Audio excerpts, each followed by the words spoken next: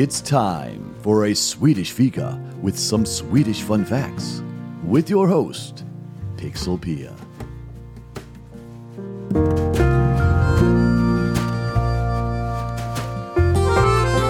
Welcome to Swedish Fika, the podcast where I take a closer look at Sweden and Swedes. I will share some habits and traditions that might seem strange, funny, and sometimes even crazy in the eyes of all non-Swedes. All done with lots of love for my native country and fellow Swedes. In today's episode, I want to talk about Swedes' ambivalent relationships with alcohol, or the Drunken Swede. You can keep up with everything from a Swedish fika on aswedishfika.com or on Facebook or Instagram as a Swedish fika. And you can reach Pixelpia at pixelpia@aswedishfika.com.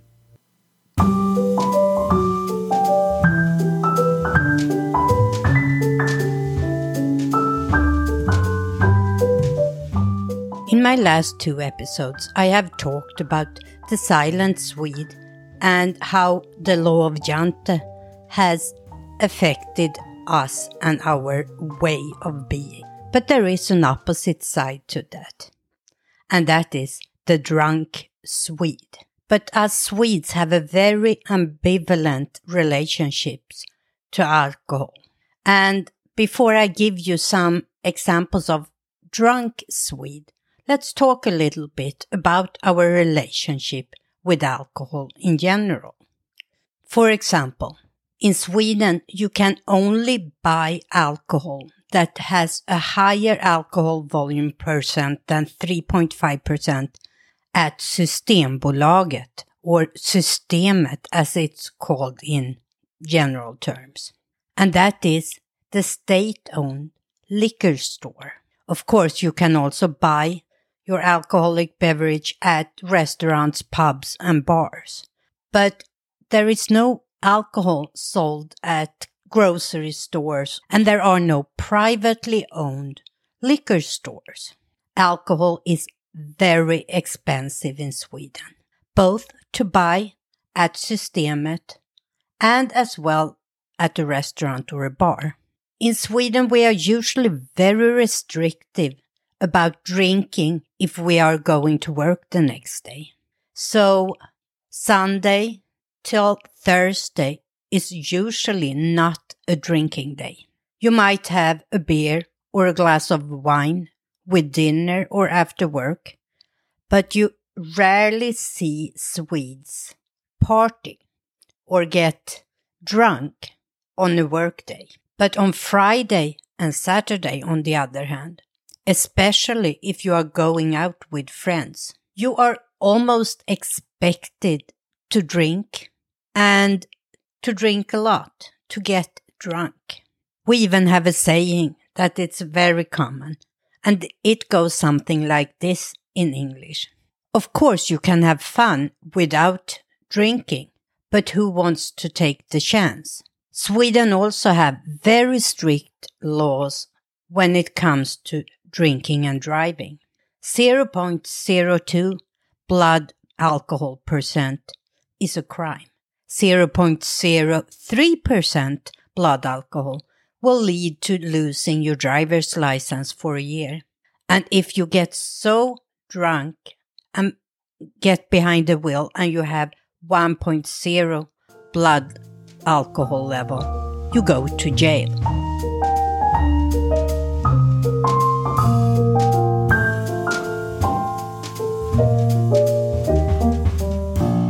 So, a couple of tips if you ever plan on visiting Sweden and you want to have a drink. You have to plan ahead.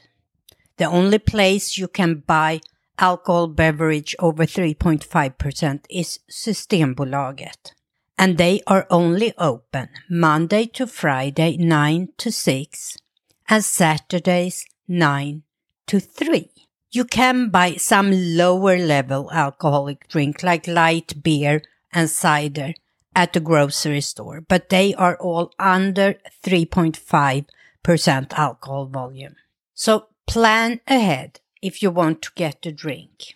And I would recommend that you go to Systembolaget Monday through Thursday. I have worked at Systembolaget for many years back in Sweden, and Fridays and Saturdays are mobbed. Long lines. You also have to be prepared to show your ID, some kind of identification.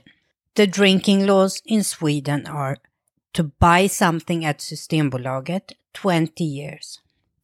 But I know since I worked there that the recommendation to ask for identification is if you look 25 or younger. And the thought behind this is accessibility age. If you are 20, it's not too far-fetched that you have friends that are younger than 20, and they could get accessibility to alcohol through you if we asked for ID at 20. That's why it's recommended to ask everybody buying alcohol at Systembolaget for ID if you look like you are 25 or younger. If you are buying one of those lower alcohol level drinks like light beer or cider at a grocery store, the age for buying those is 18 years. And the same if you go to a restaurant or a bar or a club. The drinking age is 18 years. You should also know that in most municipals in Sweden, drinking in public is not allowed. And you can be fined up to 500 Swedish crown, or when I'm recording this, around $60 if you get caught drinking alcohol in a public space. As I said, in Sweden, alcohol is very expensive. One reason for this is that about 60% of the price is actual taxes. Taxes are this high as a way to keep alcohol consumption low. And of course, Sweden, as every other country, have problems with alcohol-related diseases and addiction. It is estimated that around 4.4% of all Swedes have either alcohol-related diseases or an addiction to alcohol. The same number over here in the US, where alcohol is cheaper and easier to get your hands on, is 6%. There has been attempt to cancel the monopoly that Systembolaget is and start selling alcohol through regular private-owned liquor stores. But that has never gone through because Systembolaget is another way of trying to keep the alcohol consumption as low as possible.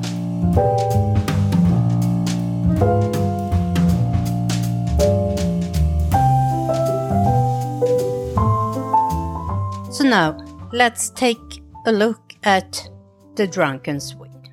Of course, no matter what nationality you are, if you drink too much, you behave in a different way. But what's so special about the Swedes is the contrast between our normal behavior, the behavior that is very much colored by the law of Jante, and the mentality among Swedes. The contrast between that behavior, the Monday to Thursday behavior, and what happens when we drink is so big. So let me give you a couple of examples. The sober Swede is quiet and don't want to draw attention to themselves. The drunk Swede is loud. He or she chants and shouts. The sober Swede will take no part in sensitive discussions about politics or other social issues.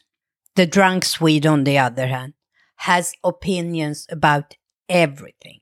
But very often they say something that could be controversial, and they guard themselves by adding, "I'm just joking."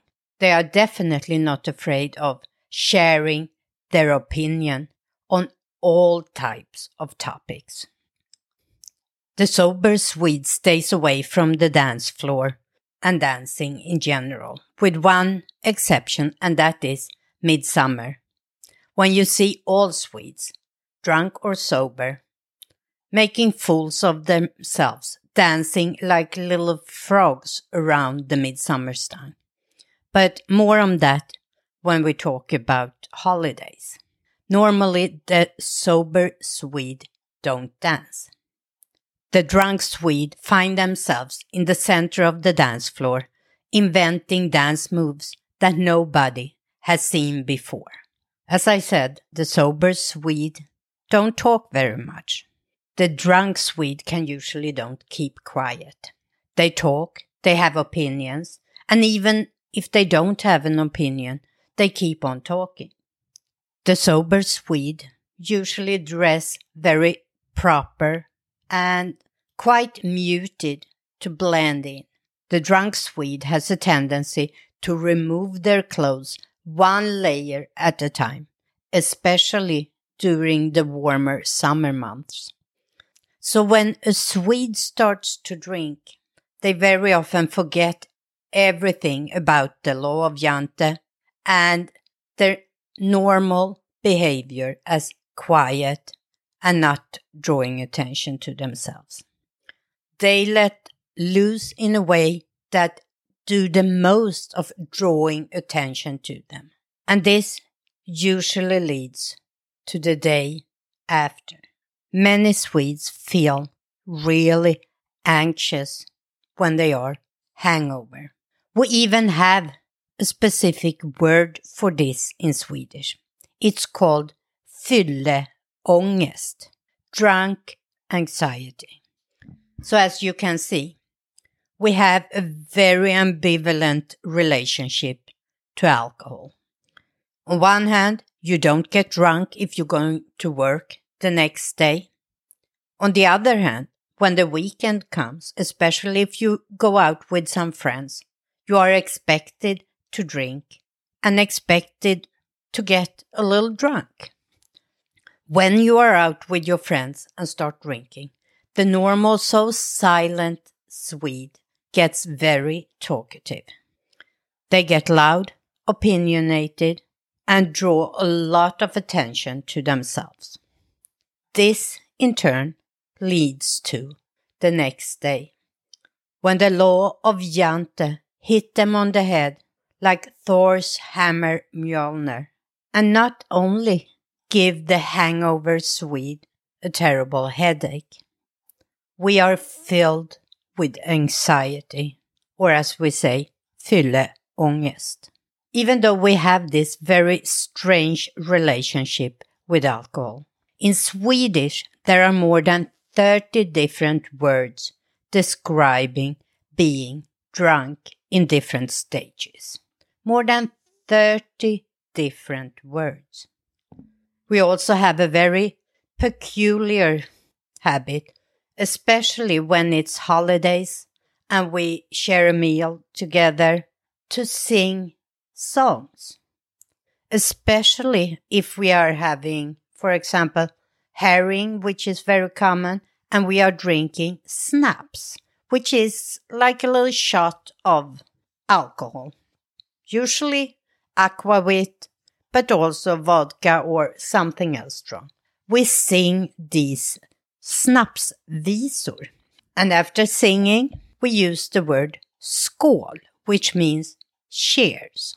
And as I talked about before, Swedes don't often look you straight in the eyes. It's part of our way of being a little drawn back. But after singing your snapsvisa, you lift your glass and you look everybody in the eyes and say skål before you drink. I can't say that I hope that you understand the drunken Swede a little bit better today, because I am actually having a hard time understanding us myself.